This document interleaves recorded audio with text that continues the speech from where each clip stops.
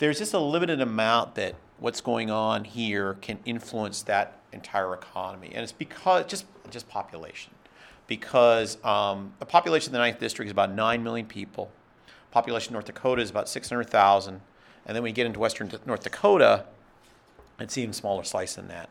So I think what's going on in the Bakken is extremely important for western North Dakota. It's very important for North Dakota.